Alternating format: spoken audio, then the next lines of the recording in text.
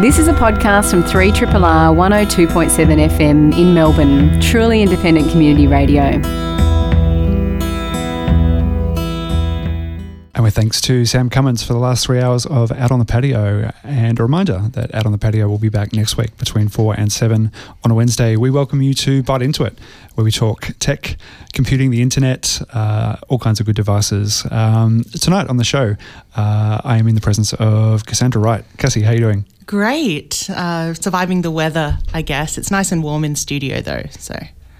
I think I've got those, those cold spots on your fingers. Are they shingles? Is that what they are? It's like where you get... I don't think that's right. No, it's not shingles. It's like where you get like a sensitive point from the cold on your extremities. You need those gloves that allow you to still use your smartphone. Yeah, exactly right. That's why you haven't been wearing gloves. No, I've got really good gloves, and I was walking along this morning and I just kept taking them off to check some emails or whatever. Yeah, because you need them to be smartphone enabled. Yeah, okay. That's the issue. We were talking about this at work today. Okay, well, let's get into this. We'll do a segment on one of the upcoming shows. Practical things that work with technology and keep you warm. I'm Warren Davies. I'll be with you on the show as well for the next 57 minutes. It is going to be an interesting show. Australia does do good design, and we're always excited when a great piece of tech marries well with design. We're going to be looking at a hearing aid solution that's been very well received locally and around the world. In just a moment, we've got one of the founders and developers behind this revolutionary hearing aid. We're also going to have a look at a local festival. Cassie, how would you summarise this festival? An all-ages con in the southeast of Melbourne, and con as in convention about tech and it's great not a commentary pop on the culture. price or anything like that, is Well, it? it's completely free, so it'll be exciting to talk to the organiser about that. That'll be a little bit later on. But before we get to that, we do have some news and things to bring to your attention. One of the interesting things that just popped up in my email a few minutes ago relates to loot boxes. If you're a bit of a gamer, or even if you are a casual gamer and have played Farmville or Sims or something like that, you might be familiar with the concept of loot boxes. Loot boxes are in-game purchases that are there in, I guess, what you'd call freemium games, where it costs you nothing or very little to get involved, but the game developers are interested in making a buck off it. The Senate has supported a motion from the Australian Greens calling for an urgent investigation into the use of loot boxes in video games. The Senate's going to consider a motion tomorrow that it be referred to the Environment and Communications References Committee for investigation. There's a bit of commentary about developers not really liking them because it's not really about the game, it's about making a buck out of it.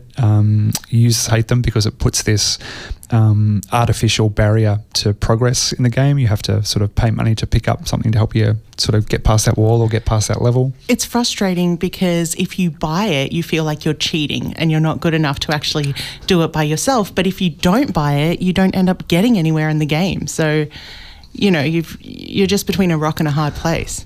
There was this famous loot box of a game in the UK maybe a decade or so ago, where there was a online game with a box that you had to get into, and everyone was desperate to get into this box, didn't know how to do it. There was a lot of tools that you could actually use, so you could get like a screwdriver or a hammer or something like that. There was something like a diamond tip drill that went for £50,000 in the UK, and one person bought it so they could crack open this box. What was in the box? I forget. That wasn't the most interesting part. Some idiot paid £50,000. I mean, we say that, but I used to think that I'd never spend money in an app.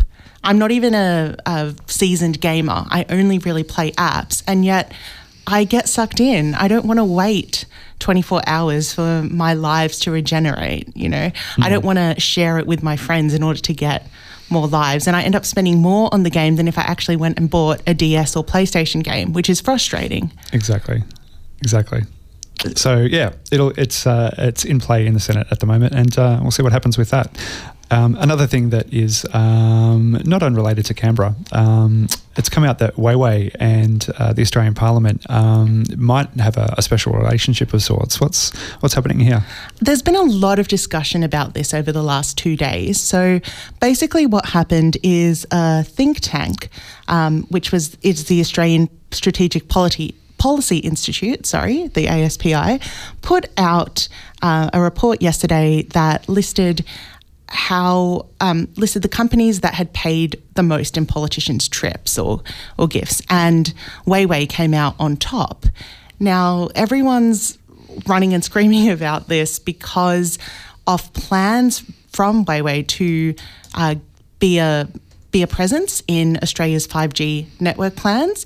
There's also been some news earlier this month that you might have heard where they wanted to put a cable from Sydney to the Solomon Islands, which would probably mean faster internet and better things, but Australia came in and blocked that because they were worried about the data security because it is a Chinese company.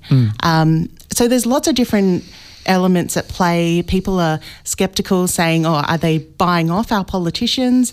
Weiwei's come out and they've said, no, we offer trips to different think tanks and politicians to see our technological progress. And are they just doing business, or is there some kind of Cold War kind of subterfuge going on here? It's interesting. Like we're still in this country, like deeply suspicious of kind of some kind of like. Anyway, I'm not going to go down that path. The local boss, John Lord, he spoke to the National Press Club today, and he did say that there's no reason for us to pass a lot of data back to China. It's well aware of its responsibilities in every country. But there's still concerns, and there's still people wanting to block them out. So it'll just be interesting to keep tabs on that and see how it progresses. One place we might be able to keep track of it is on IGTV. Instagram at an event in San Francisco have announced a couple of things. Firstly, the platform has got to 1 billion users, which is very nice for them. Woo. Well done, guys and gals. They've decided to push out, feature development, and they've introduced, what they're calling Instagram TV. So IGTV is a new app which allows for watching long-form vertical video from, the people that you like to kind of waste a bit of time with on your phone. So I can't believe that it's been 5 years since video was actually allowed on Instagram. And those of you who are unfamiliar with the app will know that there's only up to 1 minute of content that you can put on in video, and most of them are a lot shorter. And the culture of it is it's kind of quick, sort of consumable stuff. With Vine, it was only 6 seconds, so we'd gotten used to having something shorter. 60 and now we've got nothing to say. How are we going to fill up an hour? I mean, Netflix has had Cole Sprouse, who's an actor of Dylan and Cole Sprouse twin fame, eating a burger just for 60 minutes. So that's what they did to celebrate the launch of IGTV. That's great. Technology truly is amazing. But it's just really interesting if you think about how Facebook now owns Instagram, and Facebook's been pushing vertical stories for a while, I guess, to try and test the content form, and now this is being released. But interestingly, they've said that with the IGTV app, it will work well with Instagram, but when you open it, it will immediately start playing. So it's trying to tap back into that old analog nostalgia of turning on a television and having something coming at you. The difference is that there'll be algorithms that decide what comes at you. So I guess we'll wait to find out, but it's being rolled out in Android and iOS, so hopefully it will be here soon. Interestingly, in security news, Wi-Fi security, which you think should be some of the sort of toughest security out there, considering how much we do over Wi-Fi networks, hasn't been a place of much development.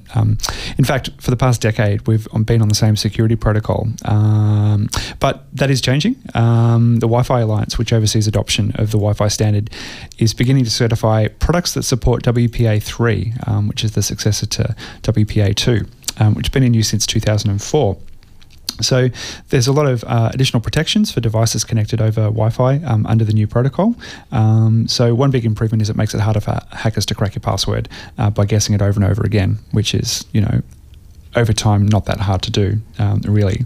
Another limit's what data hackers can see, even once uncovered the passcode. So you've kind of got siloed data, which is good. Worked for the Titanic. And a few other bits and pieces. So I think that's great. It's kind of, I guess it's one of those areas that's very important, but not a particularly attractive, or kind of talent isn't drawn to sort of those parts of the security infrastructure. Well, from what I understand about it, it'll be the same kind of interface for a user. It's just a username and password on our end, but the actual technology that goes behind it, or the security, is a lot more robust. Yeah, is a lot more robust, and it's not just your neighbour using your Wi-Fi and using up all your data. As we move on to more Internet of Things or connected households, it's really, really important. And we're worried about these big companies, but we're not. It's good to see that we're taking more interest in getting our own devices up to scratch. Do you pay attention to Wi-Fi network names? Have you ever either come up with good ones yourself, or do you have any good local ones? I love ones that you see, the ones that are shared online, like Pretty Fly for a Wi-Fi, and but I've never actually come up with one that's been that engaging by myself. If you're interested, and please don't let this reflect your contribution during Radiothon, but the original names currently in the Wi-Fi networks at Triple R, we have Green Room. Good. Yeah. Basement. Is there a basement here? I'm not aware of that. Rooftop. Those were the days when we used to have a rooftop. I just thought these were all kind of ironic. I don't know. Maybe they are. Maybe they're just trying to describe the building. But I mean, we did have a rooftop. Well, there was a rooftop cafe and stuff back in the day. Anyway, we do digress. One of the other things that's interesting, tell us about this Health Engine app. So speaking of data, I am one of the many Australians that use Health Engine, which is an app for booking appointments. I got onto it because my GP used it, recommended using that. So instead of calling up, like an entitled millennial, I just like to do things on my phone. Sure. But what happens every time you sign up, it asks you if you have private health insurance, and if you do, would you like us to contact you about more stuff? And I always say no. But apparently if you write that your appointment is about a workplace injury, it puts you in touch with, it sends your information to lawyers by default who have been contacting people. So at the moment, the Australian Digital Health Agency is looking into this to investigate the issue, because Slater and Gordon have been contacting people with their personal medical information, and it's already yielded $500,000 worth of legal fees from Slater and Gordon through that. So it's been quite great for them. So I guess it's a free app. It's a free service. It's probably pitching to the GPs as free, or I'm not sure, because it pops up saying, would you like to go to a dentist nearby every time I book? But I have actually been quite free in handing out my data to this, and I think a lot of other people thought you had relevant protections and... Yeah, it seems legitimate. It's, when you go in and you make a booking with a medical receptionist, she's not allowed to call her friend who works at a law firm and pass that on. So you would assume that similar things would be in place for medical appointments, but not so. So, yeah, I don't know if that's even enough to deter me from making my next appointment through it. Yeah. But I always just say general appointment. So yeah, I just want the appointment to go straight into my calendar. Otherwise I forget. Fair enough. We love talking about local products and local innovation, and one of the great stories of recent times is Facet. It's picked up a Good Design Award recently up in Sydney, and we're now joined by co-founder of Blamey Saunders, the developers of Facet, Professor Peter Blamey. Peter, thanks for coming in tonight. Oh, you're welcome, Warren. It's a great pleasure to be here. So is this your first kind of award for a product in your line of work, or have you been kind of putting these things in the pool room for a few years now? Well, it's amazing that you say pool room, because we've got a room in our office called the pool room, because it looks like it should have a pool table in it, but it's almost full of awards and things we've won. This is about number 20, I think. Oh, well done. Yeah. You must be doing something right then. Yeah, well, we think so, and so do the judges of these things. So it's great. Yeah. So Facet, where does the name come from, and what's the idea behind Facet? So Facet is a hearing aid that looks completely different from other hearing aids, and we worked with a designer called Leah Heiss, who's doing a PhD in design at RMIT, but she went to the Melbourne Museum and she spent a lot of time looking at crystalline forms and those sorts of things, and she came up with something that looks like a crystal. And it's comfortable to wear, but it does have some sort of sharper edges than most hearing aids, and that's where the name came from. We spent days, weeks trying to think of a good name and ended up with Facet. Yeah. Do you know the exhibition? It's one of my favourite ones at the museum. Like I don't collect stones or rocks or anything like that, but it is really amazing. And you're right, it's the structures and the weird shapes and geometry of crystals. It's a good source of inspiration for it. It is, yeah. Leah's a really interesting person. She calls herself a medical device jewellery designer. And this isn't the first medical device that she's designed, but she uses ideas that come from nature. And so she's got a device that looks like a necklace, but actually it's got little sensors inside the sort of stone-like things, and it's really clever design. She likes to talk about taking things from disability to desirability. So you want to be able to talk about these sorts of things and feel good about wearing them, you know? Yeah. Absolutely. Well, when we talk about the progress of medical design and devices, normally it's about making things as invisible as possible, or just making them appear not there at all. But with Facet, you've gone a different route. I did a bit of reading, and it said that with Facet, you're hoping to combat a trend of people putting off getting a hearing aid for 10 years or more when they actually lose their hearing because of the stigma around it. How does having a beautiful design compare with trying to make it as invisible as possible?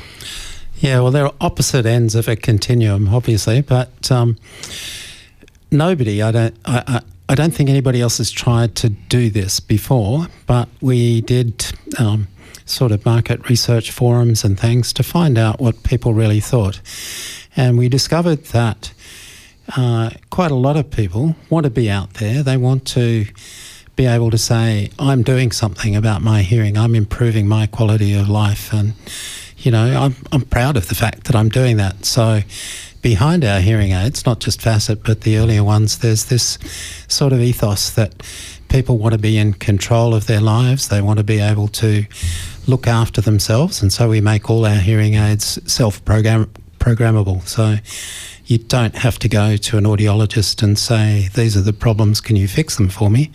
You can buy a hearing aid online, you can do a test online, you can twiddle the knobs online, and you can get it right for yourself. And that makes people feel really good.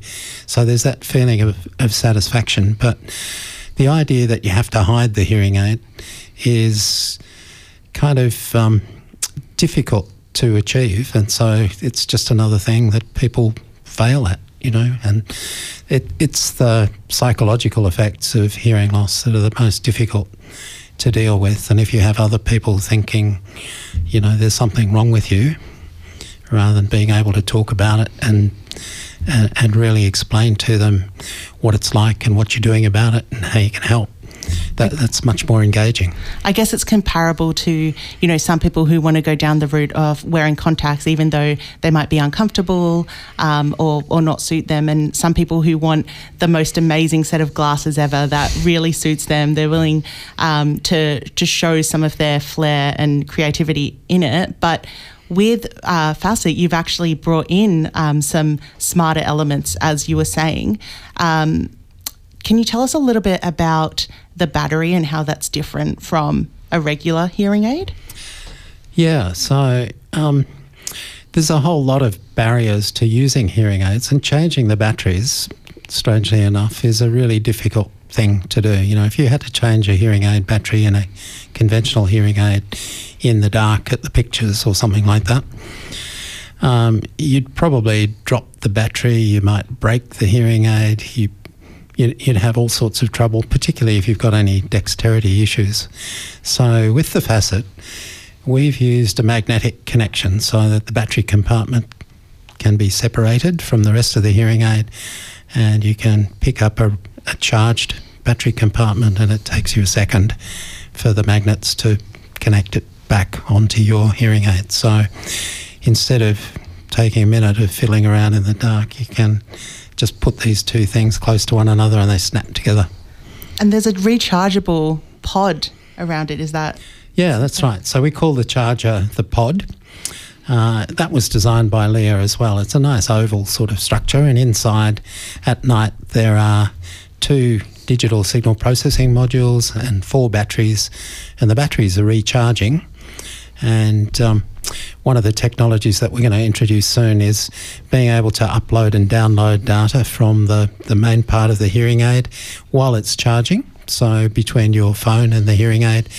And we're trying to create a whole hearing health ecosystem so that it becomes part of your life. It's not just something you wear because you can't hear. It's something that sort of taps into the whole of the digital health ecosystem that we live in. So there you go. You can use your health app to order one of these, book an appointment. Well, you'd have to just say general appointment, but then you'd secretly want one of these. Well, if you're moving into smart devices or positioning it in that way, we've had, the trackers, activity trackers on your wrist, smartwatches. We've heard necklaces that track your emotion and health. Is there, and I know we're dealing with hearing loss and getting in there, but I know people of some of our generations have heavily used headphones and blasted a lot of our eardrums and might not be getting, or there's been reports that we will be going deaf earlier. Is there anything in the works or any benefits to using a device like this to collect data before you lose your hearing? I don't think so. I mean, you could probably collect data in a cheaper, easier way than buying a hearing aid. Cassie just wants one because they look so good. Yeah, well, they do look cool. Yeah. So in these modules with the rechargeable batteries in them, we also have an opportunity to include other sensors and things like that. So you might have a heart rate monitor hanging behind your ear, or a blood pressure monitor, or a falls detector, and those sorts of things. So we're really serious about using this device, which is a really sophisticated high-tech device, for a whole lot of purposes. Partly to make it more attractive to people, but also to save money in the long run. Why would you wear half a dozen different devices if it could all be done with one? Can I ask a silly question? The scale of that component of the hearing aid, that I feel like it's been a similar size for quite some time. Is there a reason why they don't get it any smaller, or is it about different products form different needs? So if you go high end with the hearing aid, you can get a super small device, or is it? Could you explain that to me a little bit? Just the part that typically sits behind the ear in these types of models? So there is quite a big range of size. You're probably not aware, but the smallest ones are actually sort of fingernail size. Right. You can have hearing aids that go right inside the ear as well. Yeah. The ones that go right inside the ear, though, that are really invisible from the outside, have to have a tiny little battery. You can't actually take them in and out very easily. So this tiny little battery needs to run for about 3 months before you take it out and change it. And so the processing is really much less sophisticated than what you can have in a bigger device. But sure, there's always been a trade-off between it's like convenience and capability and power and size. Yeah. Yeah, right. Interesting. Yeah. Do you see any movement in the future for different types of technology that can help actually have sound channeled directly into the ears of someone with hearing loss, for example, connected to audio devices or the like? Or at the moment, are we in the industry, are we still looking at just taking in the world as it is? No, we're already there. So there are wireless links directly into hearing aids from phones or other devices. The more primitive technology is this thing called a telecoil, where you can have a loop in a room, like a church or somewhere, and the signal is an electromagnetic field created by that loop and picked up by a smaller loop in the hearing aid. So there's a lot of different things that you can do. They all have advantages or disadvantages. Things like Bluetooth, though, use 10 times as much power as the hearing aid does itself. So your battery that would have lasted a week now only lasts half a day. And so that's why it's important to have these rechargeable batteries that are easy to change. So the Facet has a Bluetooth input that we can use. So we're still working on improving that, but that's very exciting. Yeah, it sounds like we'll have to keep our finger on the pulse on that one, just to see, because I assume that I don't personally suffer hearing loss, but I do have relatives that do, and it is quite empowering to be able to engage in media. Even with hearing aids, we often still have the subtitles on because you're taking in a lot of different other noise. So that's really exciting to see what could happen. That's the other great thing about this modular technology. So hearing aids cost is a big factor that turns people off. So top of the range conventional hearing aids could cost anywhere between $10,000 and $15,000 for two. We've brought that price way down, but Facet is still about $6,000 for a pair of hearing aids. But the good thing is that we're going to have a stream of new modules coming out. So instead of having to buy a whole new hearing aid when you want Bluetooth, you buy a Bluetooth module. Instead of having to buy a whole new hearing aid when you want to add a heart monitor to your hearing aid, you buy a heart monitor module. When you want to use replaceable batteries instead of rechargeable, you buy a replaceable battery module. So, I've just talked about 5 different types of hearing aids, but you get them all for that first price, and then you buy modules. So we're really thinking about this whole hearing health ecosystem, how you buy into it, making it easy for the consumer. We think we're the most consumer-focused hearing aid company in the world, and it's because we sell direct to people and we have very direct contacts with people and talk to them about what they want, whereas most hearing aid companies in the world have audiologists as their customers. So most hearing aids are designed for audiologists to sell to other people. Yeah, we're all about price and volume, and design's not as important. And are those the kinds of things? Or that's right. I mean, hearing aid companies do put a lot of time and effort into design, and they produce some fantastic designs.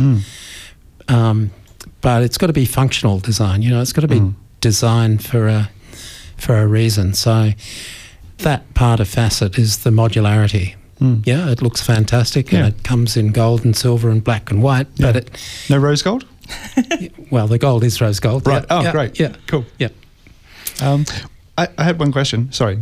Oh, you go, Cass. Oh, no. I was just wondering where people could go to do the test, but if someone's hearing and they actually want to go and test it out, I think you did speak about an app, or whether the original one is online, but is it just on the Blamey Saunders website? Or?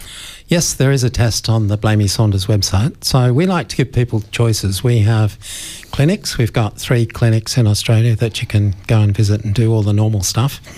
But we also have this very special speech perception test that tells us everything we need to know about your hearing in order to know whether a hearing aid's going to work for you, what the likely benefit is going to be, and how to fit it to your hearing loss. And that's unique. There's nobody else in the world that can do this with a speech perception test online that takes 5 minutes.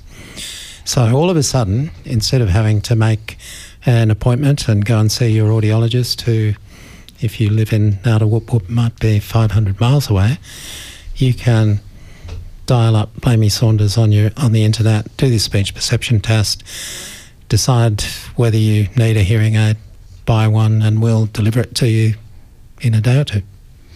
Well, it looks amazing, and congratulations. It's certainly worthy of the 20th trophy in the pool room, and hopefully there's quite a few more to come. So congratulations, and can't wait to see it storming the world. Great. Thanks very much, Warren. We're going to have a chat now with someone who's running a festival. if you like Comic-Con and if you like geeking out to, in person in the room with others, then Tech Games Fest is probably for you. We're joined on the phone now by one of the people behind Tech Games Fest, Andrew Owen. Andrew, thanks for joining us on the show tonight. Thank you very much for letting me be on air. So Tech Games Fest, how long has that been going for? It's currently in its fourth year. I did a similar event for 6 years at a previous place, but so technically we've been doing these for a decade. Amazing. And are you kind of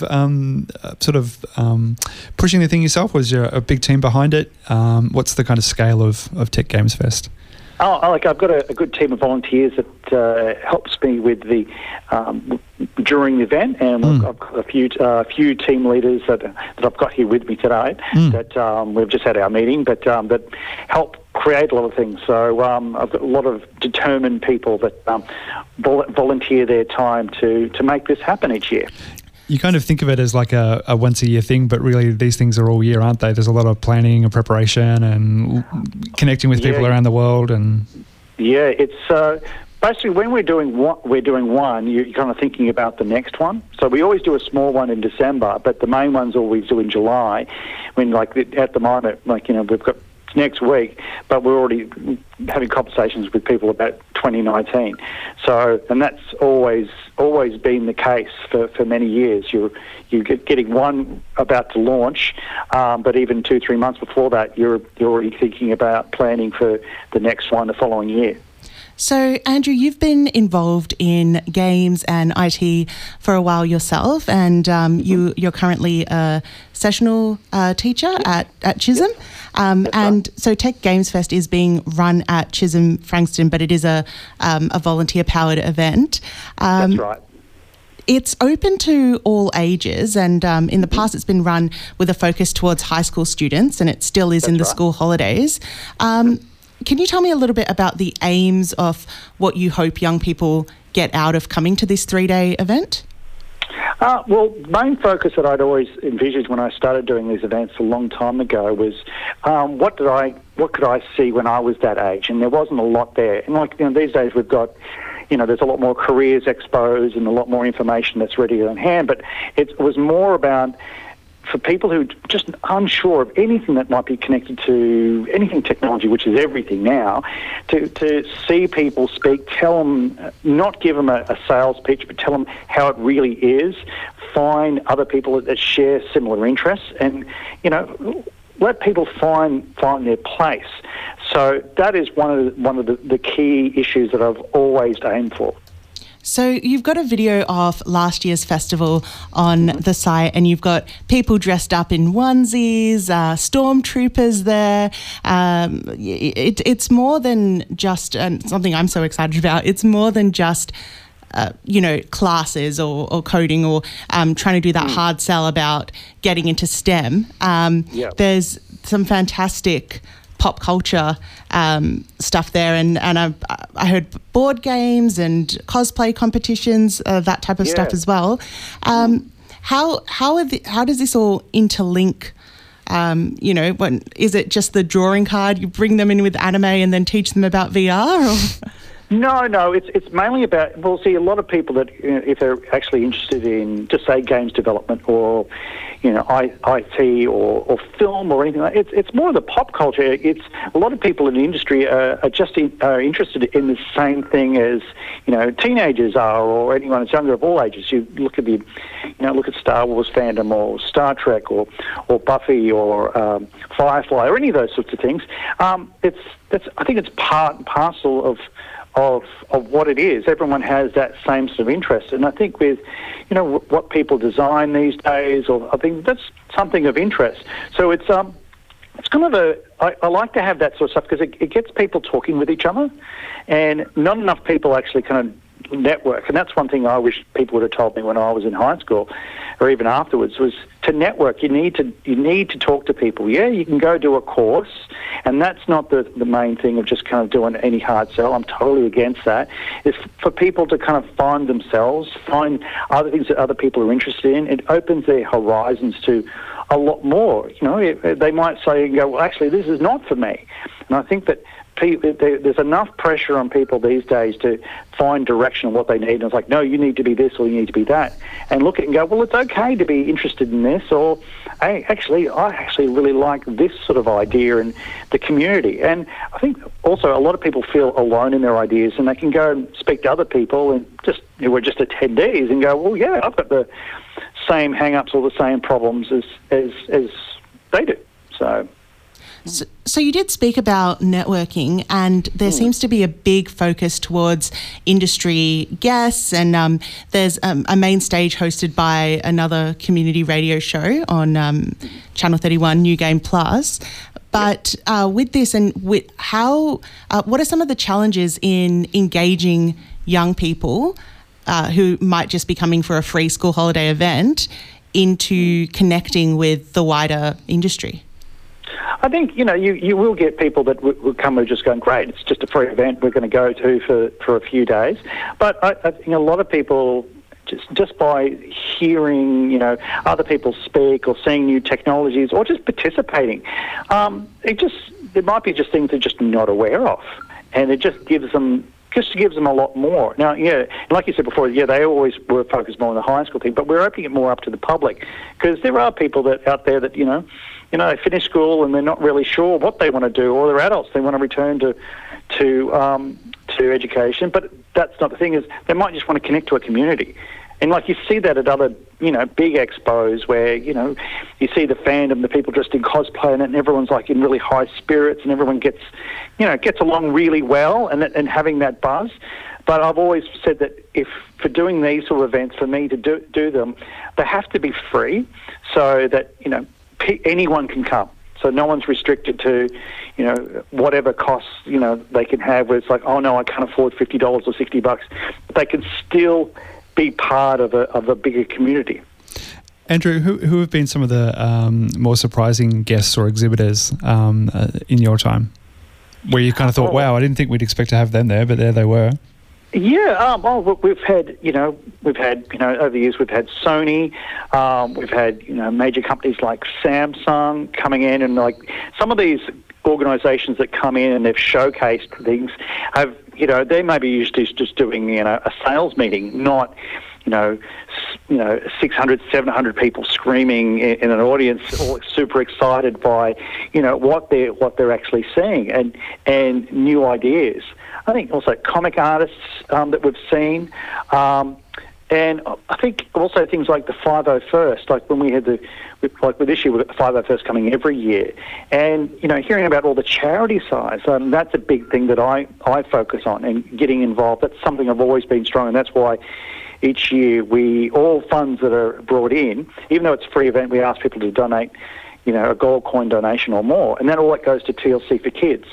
So it's like, you're getting a free event, but you're getting to see a lot of stuff, and you're getting to be part of a community, but also you're giving back and seeing what it more to be, a citizen.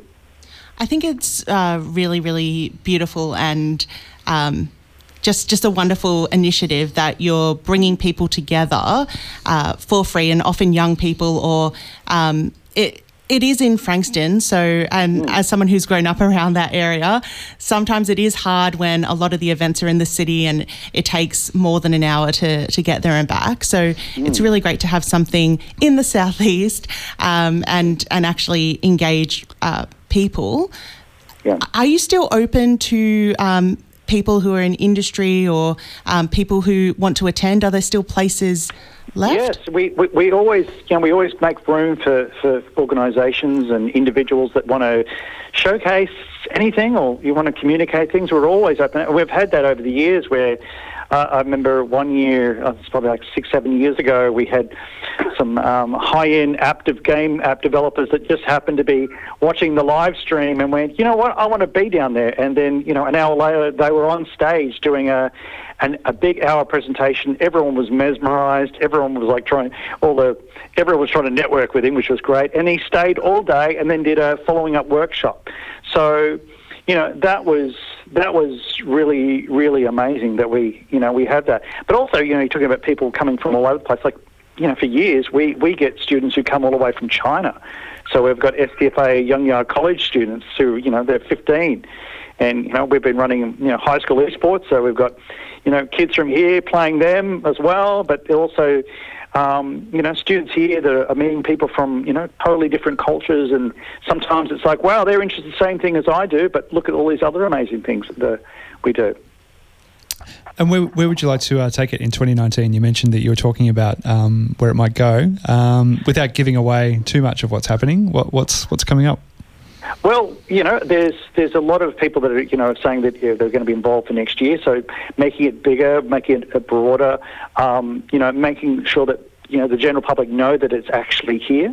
Still want to raise awareness for TLC for kids to show that there's a lot you can actually do. I run a group called Cause and Effect Gamers, which is it was kind of like it's done in the style of the old MS Readathon. So it's we don't collect any of the money or anything like that, but we're not a charity, but we do it for TLC, and and people play games, and we get people to sponsor them. So people are playing games now. Well, you can get someone to sponsor you, and that money goes to supporting sick kids across the whole country. So that can make it, it can make a difference and, make things a lot more worthwhile. But I've got one of my team leaders here, Thomas, who's been with me for quite a while, and, he started off like an attendee. So I can put him on if you want to ask him some questions, because he'll probably see things from a slightly different perspective. No trouble. We've just got a couple of minutes, but what's your involvement with Tech Games Fest? What are you going to be doing this year? So as Andrew said, I started off as an attendee and then started volunteering in 2012 with our past event, and now been with TGF since we started. I'm one of the event managers here and help Andrew prepare it all beforehand, and then run around during the event making sure everything runs smoothly. So it seems like you've got a really vibrant volunteer community there. What is one of the biggest draws to the festival for you? For me, I think it's, as Andrew said before, it's the community. So you get to know people that are interested in the same thing. You have people coming up to you with ideas or interests that you either really interested in yourself or that you think are amazing and you want to talk more, and you make a really good community of friends through events like this. And then the volunteering side, we've had others that started off as attendees and now or work experience and now are volunteering themselves, and they've made that connection themselves. And just before we go, what's your top tip for the festival this year? One thing to not miss. One thing I'd say, come check out our board game side. We've got a lot of board games as well as technology this year, and a lot of other people interested to come in and play and get involved. Oh, that sounds good. I'd be into that. Cool. Thanks, guys. Thanks for having a chat to us on Bite Into It tonight. It is 7:54. You're listening to That Show. We've got a few minutes left, but we do have a track. It's Giants by Kate Boy. And if you'd like to find out more about Tech Games Fest, you can go to chisholm.edu.au/TGF. We've just got a little bit of time left, but we did want to point out a couple of things. If you're hanging out for Facebook's solar-powered internet plane sending you Wi-Fi by laser, you'll be disappointed. Facebook has announced that it will no longer pursue its dream of building a gigantic solar-powered plane to blast internet to underserved communities via laser. Who knew that blue sky projects like this wouldn't get off the ground? It sounds ridiculous, but it actually had a quite noble purpose when Facebook was doing their Facebook Lite push. But it's still going to be ridiculous. You can have a noble purpose and be ridiculous. Fair enough. So I don't know. There was a time, maybe 2 years ago, where all of the big tech giants were trying to get internet everywhere for the best possible reasons. Maybe use our products a little bit more. But this one deserves to be grounded. Something that shouldn't be grounded is the event that we were just discussing. If you want to get along to that, Cassie, what do you do? Yep, so it's a free 3-day event this school holidays, which is coming up next week from July 3 to 5 at Chisholm Frankston. It is for all ages, but they ask that you register online 10 a.m. to 6 p.m, and for those under 14, a parent or guardian is essential. And it's for games development, games culture, and other ICT-related fields. So get along to that. It looks like it's going to be great fun, and there'll also be some Twitch streaming of it too. Sounds great. Thank you very much to our guests tonight, to Professor Peter Blamey. It's a great piece of kit. I think the Facet is going to do very well. And thank you to Andrew Owen and to Thomas, who popped in to have a chat to us about Tech Games Fest.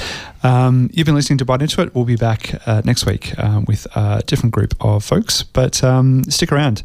Up next is the International Pop Underground with Adam Christou. He's going to play some bangers, I'm sure.